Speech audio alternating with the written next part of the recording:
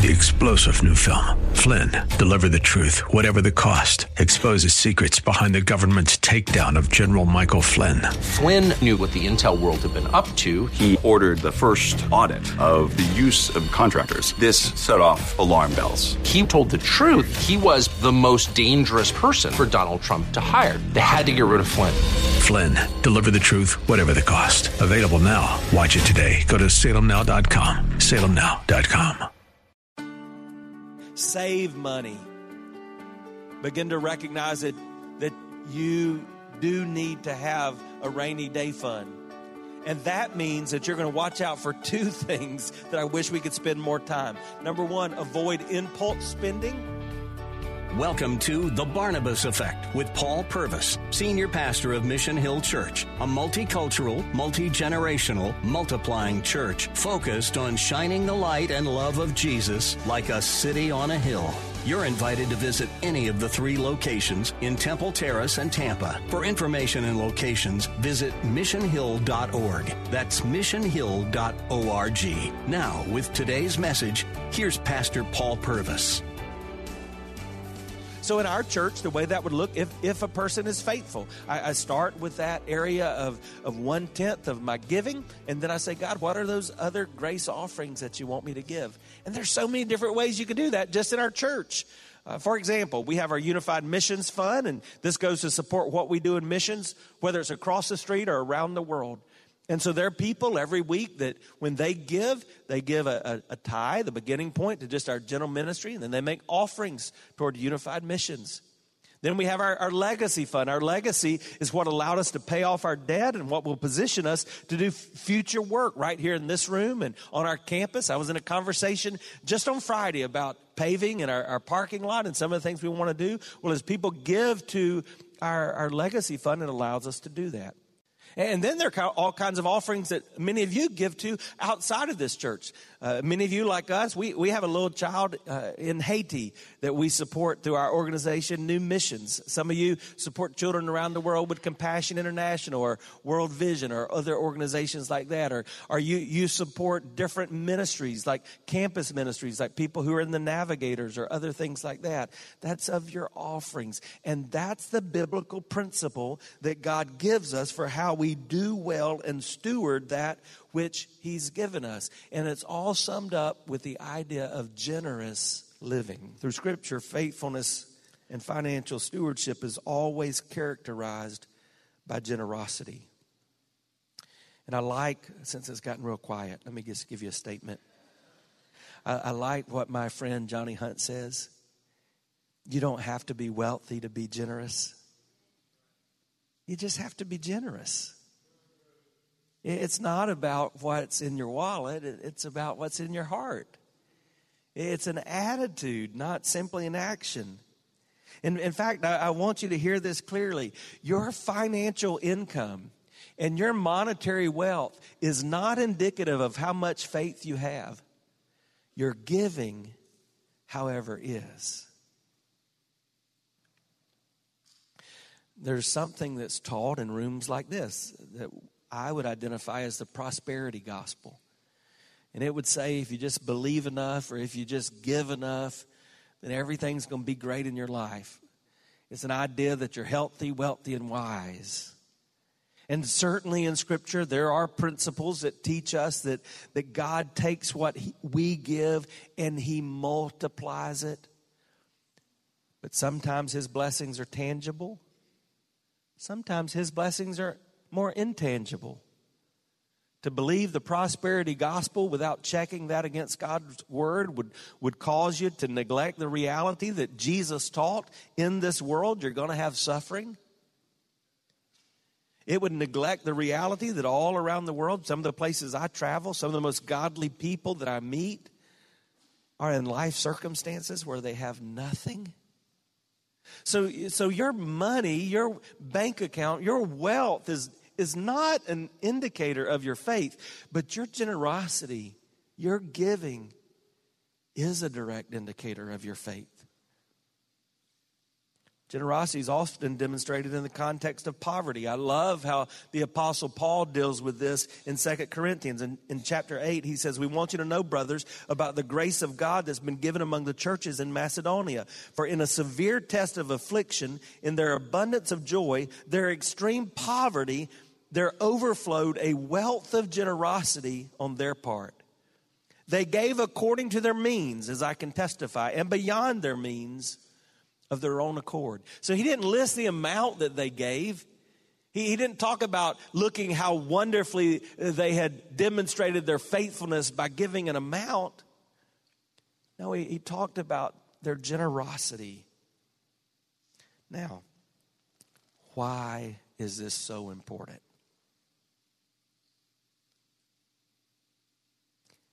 It's important because we live in a world at war.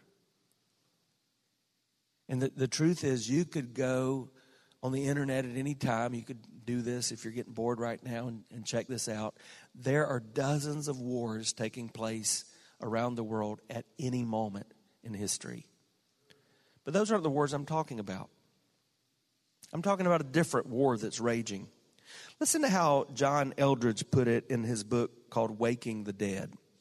"The world in which we live is a combat zone, a violent clash of kingdoms, a bitter struggle unto death. You were born into a world at war, and you will live all your days in the midst of a great battle involving all the forces of heaven and hell, and played out here on earth until we come to terms with war as the context of our days, we will not understand life." Say that with me. Say, we live in a world at war.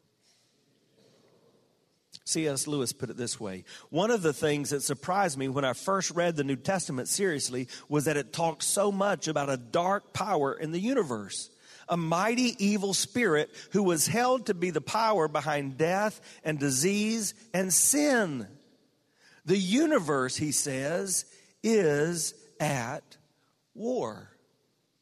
And so John, whose letter we are reading in 3 John, in 1 John, explains that this war is the reason that Jesus came. 1 John 3:8 says, "The reason the Son of God appeared was to destroy the works of the devil." And I've got good news. Jesus won. The war has been won. So why would I say we live in a world of war? Because the battles still rage on. Both personally and corporately, we fight and we lose battles daily that stem from this war. I want to ask you to respond here. Who would be so bold as me today to say, I've got the battle scars of some war, of some battles I've lost in this war with the enemy? Anybody else? I do. Yeah. And so we've experienced that personally. And you know, we're experiencing that corporately in the church. When I say corporately, I'm talking about the body of Christ. So the most current statistics are that 1 to 200 churches in the United States will close this week. When you look at the number of churches that are closing every year, that comes to 1 to 200 churches a week that are closing the doors. If you've traveled and you've been to Europe, that's putting us in our country on a pathway to look like the church in Europe. There's the battles that we're losing. Hey, by the way, that's why I'm so excited about what we're doing at our Lake Carroll campus. Because what we're doing there is coming alongside a group of people who were in a church that were about to close their doors and said, "No, don't close the doors.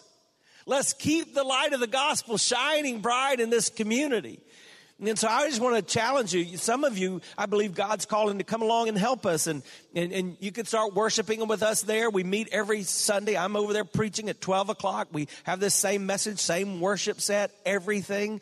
And we're meeting there. And we're seeking to shine the light of the gospel in that community where the church was about to close the doors. You'll see in your bulletin, you can even come this evening.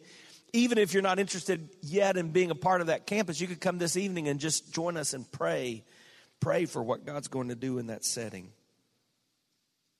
Well, Satan was defeated when Christ rose from the dead, but the battle continues.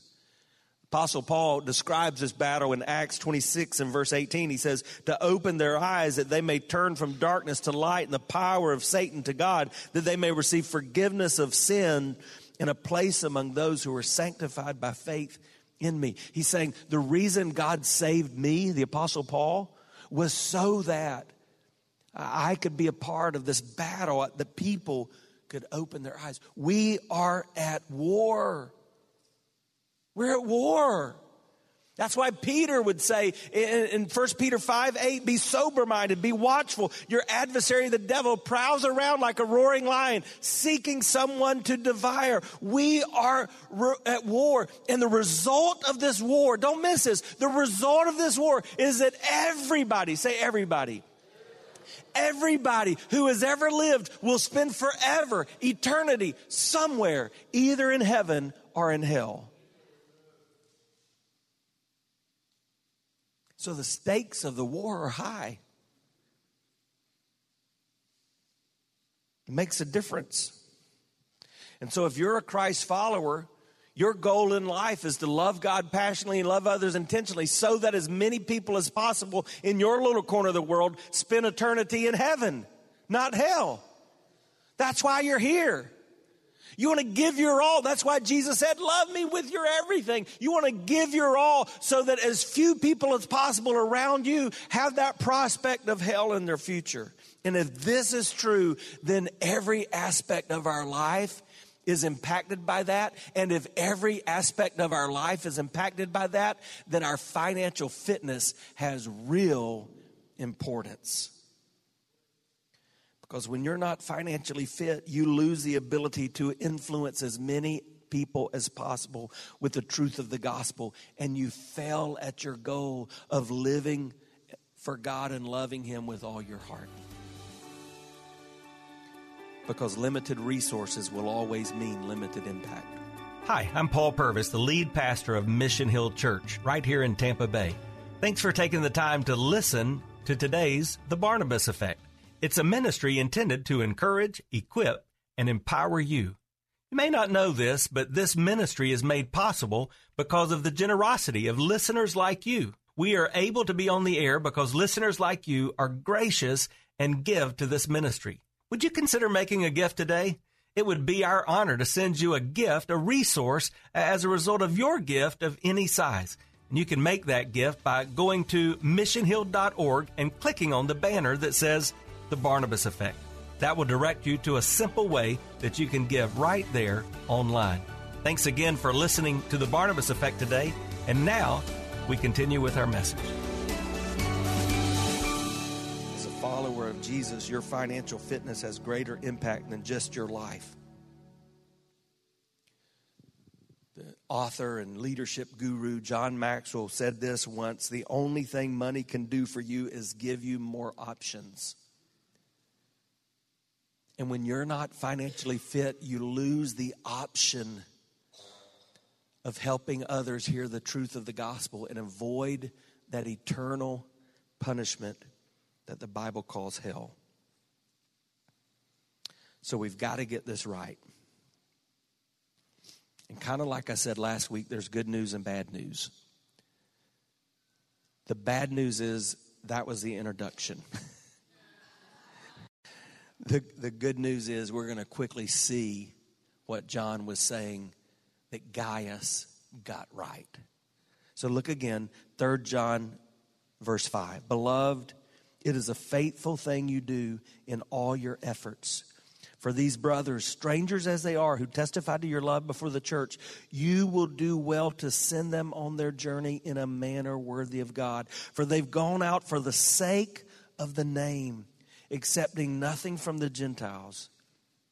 Therefore, we ought to support people like these, that we might be fellow workers for the truth. See, John was commending Gaius because of his financial fitness. He was saying because of your attitude that has allowed you to be generous, you are making a difference for the gospel of Christ. Now, how specifically did Gaius do that? Because he had opened his heart, he apparently opened his home, and then he opened his hands. And that's what generosity does. When we open our heart to God, it allows us to see, God, everything I have is yours. So we live in an open-handed fashion. And we never regret what we give away because we realize it was God's anyway. So 2 things I would say that you can learn from this. If you're living your life like this guy, like Gaius, if you're faithful and generous with what God has given you, then do what John said for Gaius to do. He basically said, keep on keeping on. He said, keep doing what you've been doing so that it may go well with those who are on the journey. And so make a commitment today. God, you have blessed me. You have been faithful. As long as you give me breath, I'm going to continue to do the same. But if your life cannot be characterized by that kind of commendation, I want to just give you some things you can do. Some things you can understand from this passage of Scripture. Some reasons it matters. And the first thing is this. When your life is financially fit, your life offers adoration to the one who deserves to be praised. So John says to Gaius, continue to be generous. And then he uses this phrase, for the sake of the name. It's the only mention of Jesus in 3 John. But it doesn't even mention his name. Because John, inspired by the Holy Spirit of God, did it. He knew we didn't need the name. Because there's only one name above heaven that can be praised. And it's the name of Jesus. And so when I am financially fit, when I get this right, it does the thing I was created to do. What was I created to do? I was created to worship God, to praise His name, to point to Him, to give Him glory. And when I get this right, it does that. Everything I do in this area of my life is done for the sake of His name, the name. There's a second thing. When you're financially fit, your life becomes an advertisement of God's goodness to a lost and a needy world. It becomes an advertisement. So this is interesting because John says to Gaius, we've never needed to ask the Gentiles, the unbelievers, to support the work. And I think it's important to understand that that's not because that a person that doesn't know God can't contribute to God things. But it's a reminder that when God's people take care of God's business, even those who don't know God say, wow, something's different about them. And so hear me, church. Oh, for the sake of the name, hear me in this changing community. When churches don't reach their community and close their doors, it becomes an advertisement to the lost and needy world around them, saying, yeah, there must not be anything special about them. Hey, let's get fit so that we can be this advertisement for God's glory. But let me give you the third thing. When you're financially fit, you're able to better assist in the spread of the gospel. So he ends this by talking to Gaius in verse 8 when he says, therefore we ought to support people like these that we may be fellow workers for the truth. Did you know that every dollar you give to the ministry of this church goes to support missions across the street and around the world? Now, we're unique as a church in that every week we have people walking through these doors from around the world. So we're able to minister to them here. But did you know that your dollars also go around the world?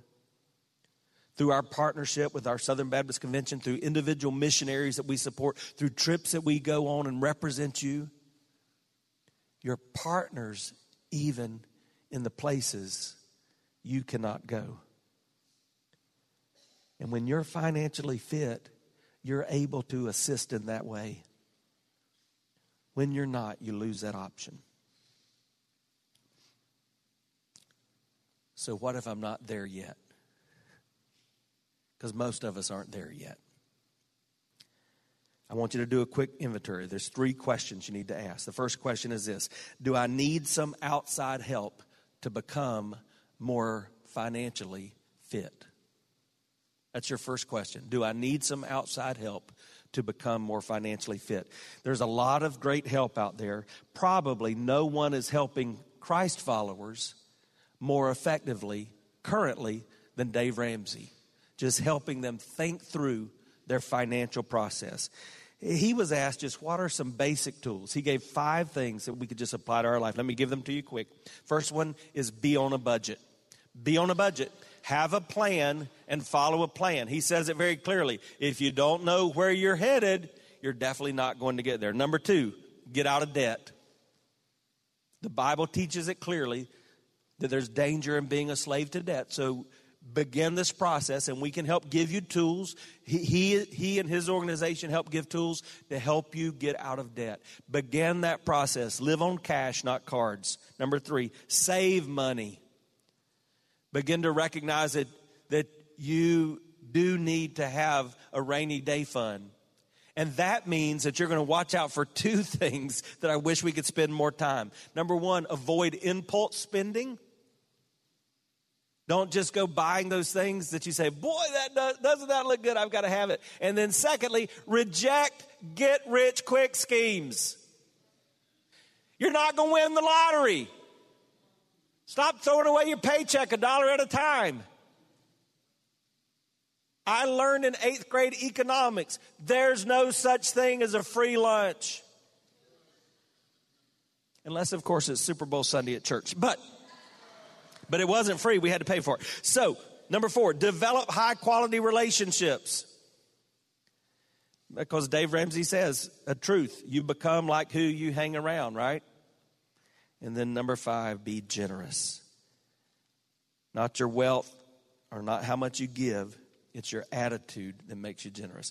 Do I need some outside help? The second question I want you to ask, am I putting Christ first in my finances, or am I holding back in this area of my life? That's a biggie for a lot of us in this room. Is Jesus first in my finances? Yes or no? Number 3. Third question, have I surrendered my life to Christ, or am I still living for self? I would suggest that even inside church walls, a reason many are not financially fit is because we've not become spiritually fit once and for all with Jesus. And wherever you are on the answer to these 3 questions, what we have to understand is this war that we're in has consequences. And we will one day be accountable for our lives. Romans 14:12 says this, so then each of us will give an account to himself before God. That's why I think I can say, yeah, I've regretted a lot of dollars that I've spent. Man, I could tell you stories. I could give you the don't do this list. But I've never regretted any dollar I've given away. Let's pray together.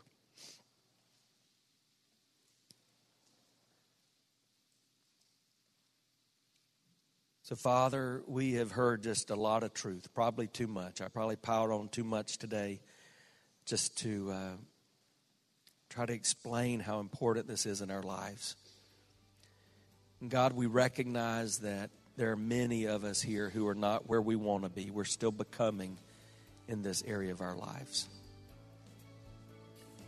What we certainly need is more of your grace. more of our faithfulness, more of your presence evident to those around us. May it be so for you. You've been listening to The Barnabas Effect with Pastor Paul Purvis. The Barnabas Effect is here to provide listeners like you with biblical truth and spiritual encouragement. But it can't be done without your financial support. Go to missionhill.org and click on the Give tab. Your financial support helps us reach those seeking truth about God and themselves. Thank you for giving at missionhill.org. And join us weekdays at 9 a.m. for The Barnabas Effect with Pastor Paul Purvis on Faith Talk AM 570 and 910.